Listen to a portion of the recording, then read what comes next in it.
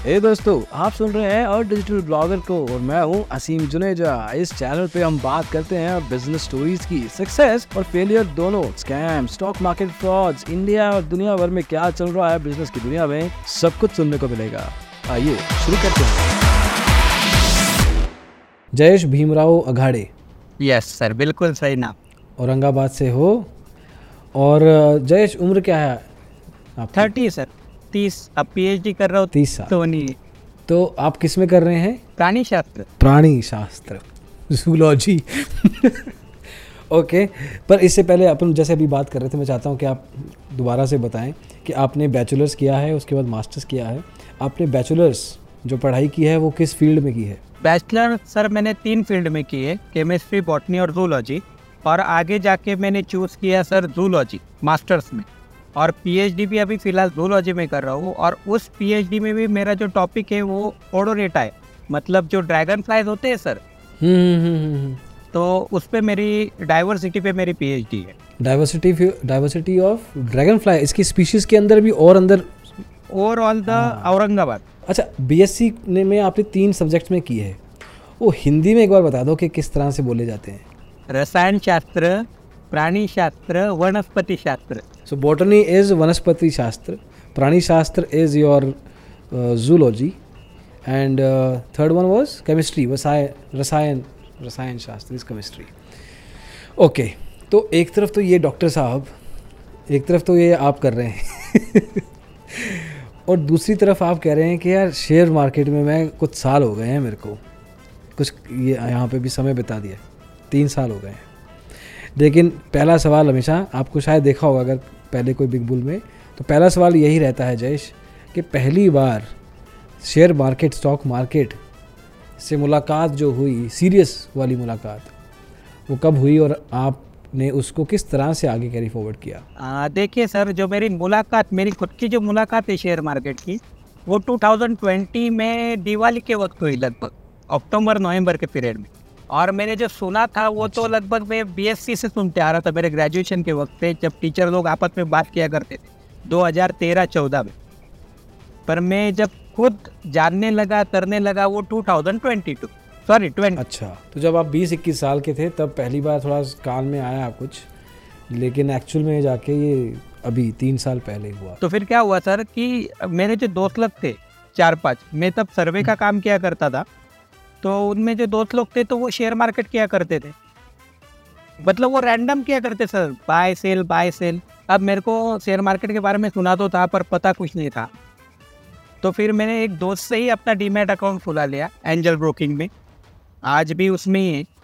और हाँ, जब मैंने अकाउंट खुला है तब मैंने उससे पूछा कि यार कितनी अमाउंट डालने पड़ेगी, तो बोले तुझे क्या करना है आखिर।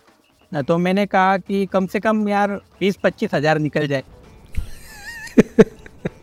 महीने का 20-25 हज़ार के लिए आप पूछ रहे कितना पैसा चाहिए, तो क्या जवाब दिया दोस्त ने? तो उसने पूछा कि तेरे पास कितना पैसा है फ़िलहाल। तो मैंने कहा मेरे पास सेविंग करके, जब काम वगैरह था तब सेविंग वगैरह करके 20,000 रुपये, 20-22 हज़ार के आसपास है मेरे पास। तो बोला उसमें कुछ नहीं मिलेगा उसमें तुझे 2-2.5 हज़ार मिलेगी बोले पर। तो बोला कितना अमाउंट लगाओ, तो बोला वो 1 लाख तो भी लगेगी, 20 हज़ार के लिए तुझे 1 लाख लगेगी। तो अब मेरे दिमाग में 1 लाख कहाँ से लाऊं मैं। फिर भी मैंने क्या किया, 1 सेकेंड, 1 लाख, चलो दोस्त पुराना होगा, शायद ट्रेडर भी पुराना होगा, इम्पॉसिबल है क्योंकि पॉसिबल ही नहीं है ये चीज़, है ना। मोस्टली मतलब मैं जो हूँ BPL से बिलोंग करता हूँ सर, बिलो लो पॉवर्टी। तो 1 लाख की अमाउंट बहुत बड़ी हो जाती है हमारे लिए। तो फिर भी मैंने ट्राई किया कि चलो कुछ तो 50,000 तक तो कर ही लेंगे करके, एडजस्टमेंट ऐसा कुछ करके। फिर मैंने मम्मी को कॉल किया सर, और मम्मी को कहा कि मुझे ना कोविड में मुझ पे थोड़ा कर्जा हो गया है, तो मुझे कुछ पैसे चाहिए। तो मम्मी ने पूछा कि कितने, तो मैंने कहा 20,000 रुपये। मम्मी को शेयर मार्केट नहीं बताया, कर्जा बताया? तो नहीं, बिल्कुल नहीं। वो तो सर ऐसा बोल सकते हैं आप कि वो अगर बताता तो फिर मेरी एजुकेशन भी छुड़ा लेते थे कि ये सट्टा करने लग गए आप। बिल्कुल मम्मी ने कुछ भी नहीं बोला। और बाद में मुझे बोला देने के बाद कि मैंने अपने जो गोल्ड के रिंग्स से वो मैंने बेच दिए बोले। तो मुझे उस वक्त बहुत बुरा लगा, पर मुझे लगा चलो कोई बात नहीं, कोई बुराई की नहीं, थोड़ी ना मैं पैसा ले रहा हूँ करके घर से। और जो दोस्त मुझे बोल रहा था कि तुझे 1 लाख तो भी लगेगी, उससे मैंने 30,000 की मदद की। और ऐसे करके 65,000 की अमाउंट मैंने मार्केट में लाई। ओ गॉड, 1 लाख को सीरियसली ले गए कि 1 लाख अरेंज करना पड़ेगा मेरे को, तो पहले मम्मा से फिर दोस्त से पैसा। 65,000 तक मैंने अरेंज कर लिया। फिर अरेंज करने के बाद मुझे याद है वो दिसंबर का महीना था 2020 का, और तब से बुल मार्केट शुरू हो गई थी लगभग। तो फिर क्या हुआ, मैं शेयर खरीदता था, अब उनसे ही पूछता था दोस्त से, अब उसने ही मुझे राह बताया तो उससे पूछता था मैं शेयर, और वो मुझे शेयर बताते। मैं उनको 9 बजे कॉल किया करता था कि आज कौन सा शेयर करूँ, फिर वो मुझे बताते थे कि ये खरीद, और मैं 65,000 में 1 या 2 ही शेयर खरीदता था। ओह, इत वॉल्यूम में क्वांटिटी ज़्यादा खरीद लेते थे। क्विटी में, और मुझे सर प्रॉफिट भी होता था, 2,000 2,500 ऐसा प्रॉफिट बनता था मैं। नॉट बैड, पर तुक्के। हाँ, पूरा तुक्का सर, क्योंकि बुल मार्केट था तब, क्या मतलब समझता ही नहीं था बुल क्या बियर क्या। तो फिर ऐसे करते करते सर मैंने कुछ 20 दिनों में 75,000 तक मेरे पास अमाउंट हो गई, 65 की। 10,000 निकाल लिया सीधा 16%। हाँ, हर रोज इसमें से सर कुछ आते थे, मतलब कभी 2,000, कभी 1,800, कभी 1,300, कभी 2,500 ऐसे रोज निकाला करता था। तो फिर वो फेज हो गया।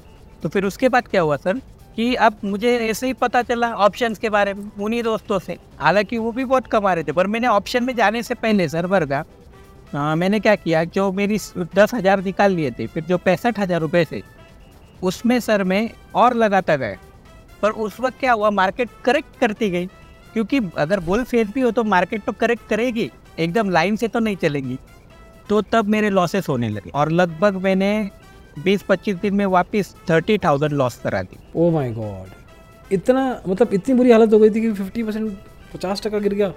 क्योंकि क्या हो जाता था सर, अभी देखिए कि आज शेयर मैंने लिया इक्विटी में कोई, ऐसे ही रैंडम ले लिया, वो गिर जाता था, तो मुझे क्या लगता था चलो कल बढ़ जाएगा थोड़ा बहुत, तो कल मैं देखता था, तो गैप अप की वजह से ना सर वो आ जाता था, मेरे ब्रेक इवन पे आ जाता था, पर मैं रुकता था कि नहीं दोपहर तक फिर मुझे प्रॉफिट हो जाएगा, कि नहीं अभी ब्रेक इवन में आ गया है।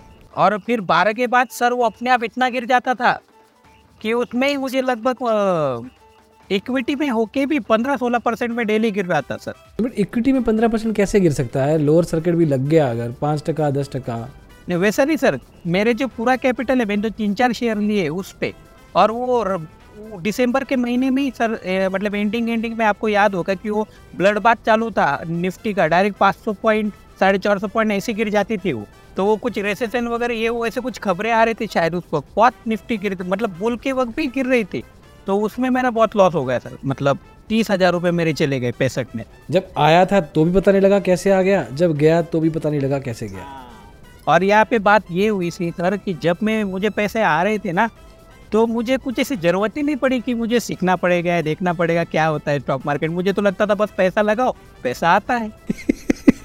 लगा तो मैं यूट्यूब देखने लगा, दोस्तों से पूछने लगा, तो फिर दोस्तों ने क्या बोला कि बोले तेरे कितना पैसे गया, मैंने बोला अभी मेरे पास सिर्फ 25,000 रुपये बाकी। तो उन्होंने क्या कहा कि तू ऑप्शन कर, बोले एक दिन में तू तेरे पैसे रिकवर कर लेगा ऑप्शन से।